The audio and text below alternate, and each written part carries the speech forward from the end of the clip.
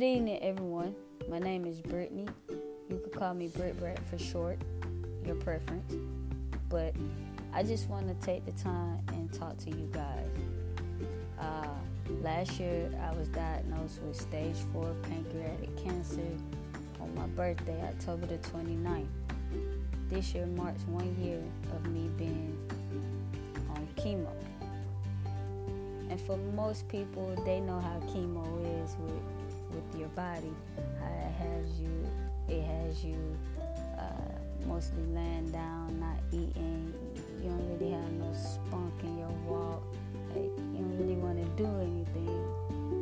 And my podcast is for people who got cancer. Doesn't matter what kind. It's for the people who there right by this person's side, significant other, daughter, son, husband, boyfriend. It doesn't matter. We all in it together.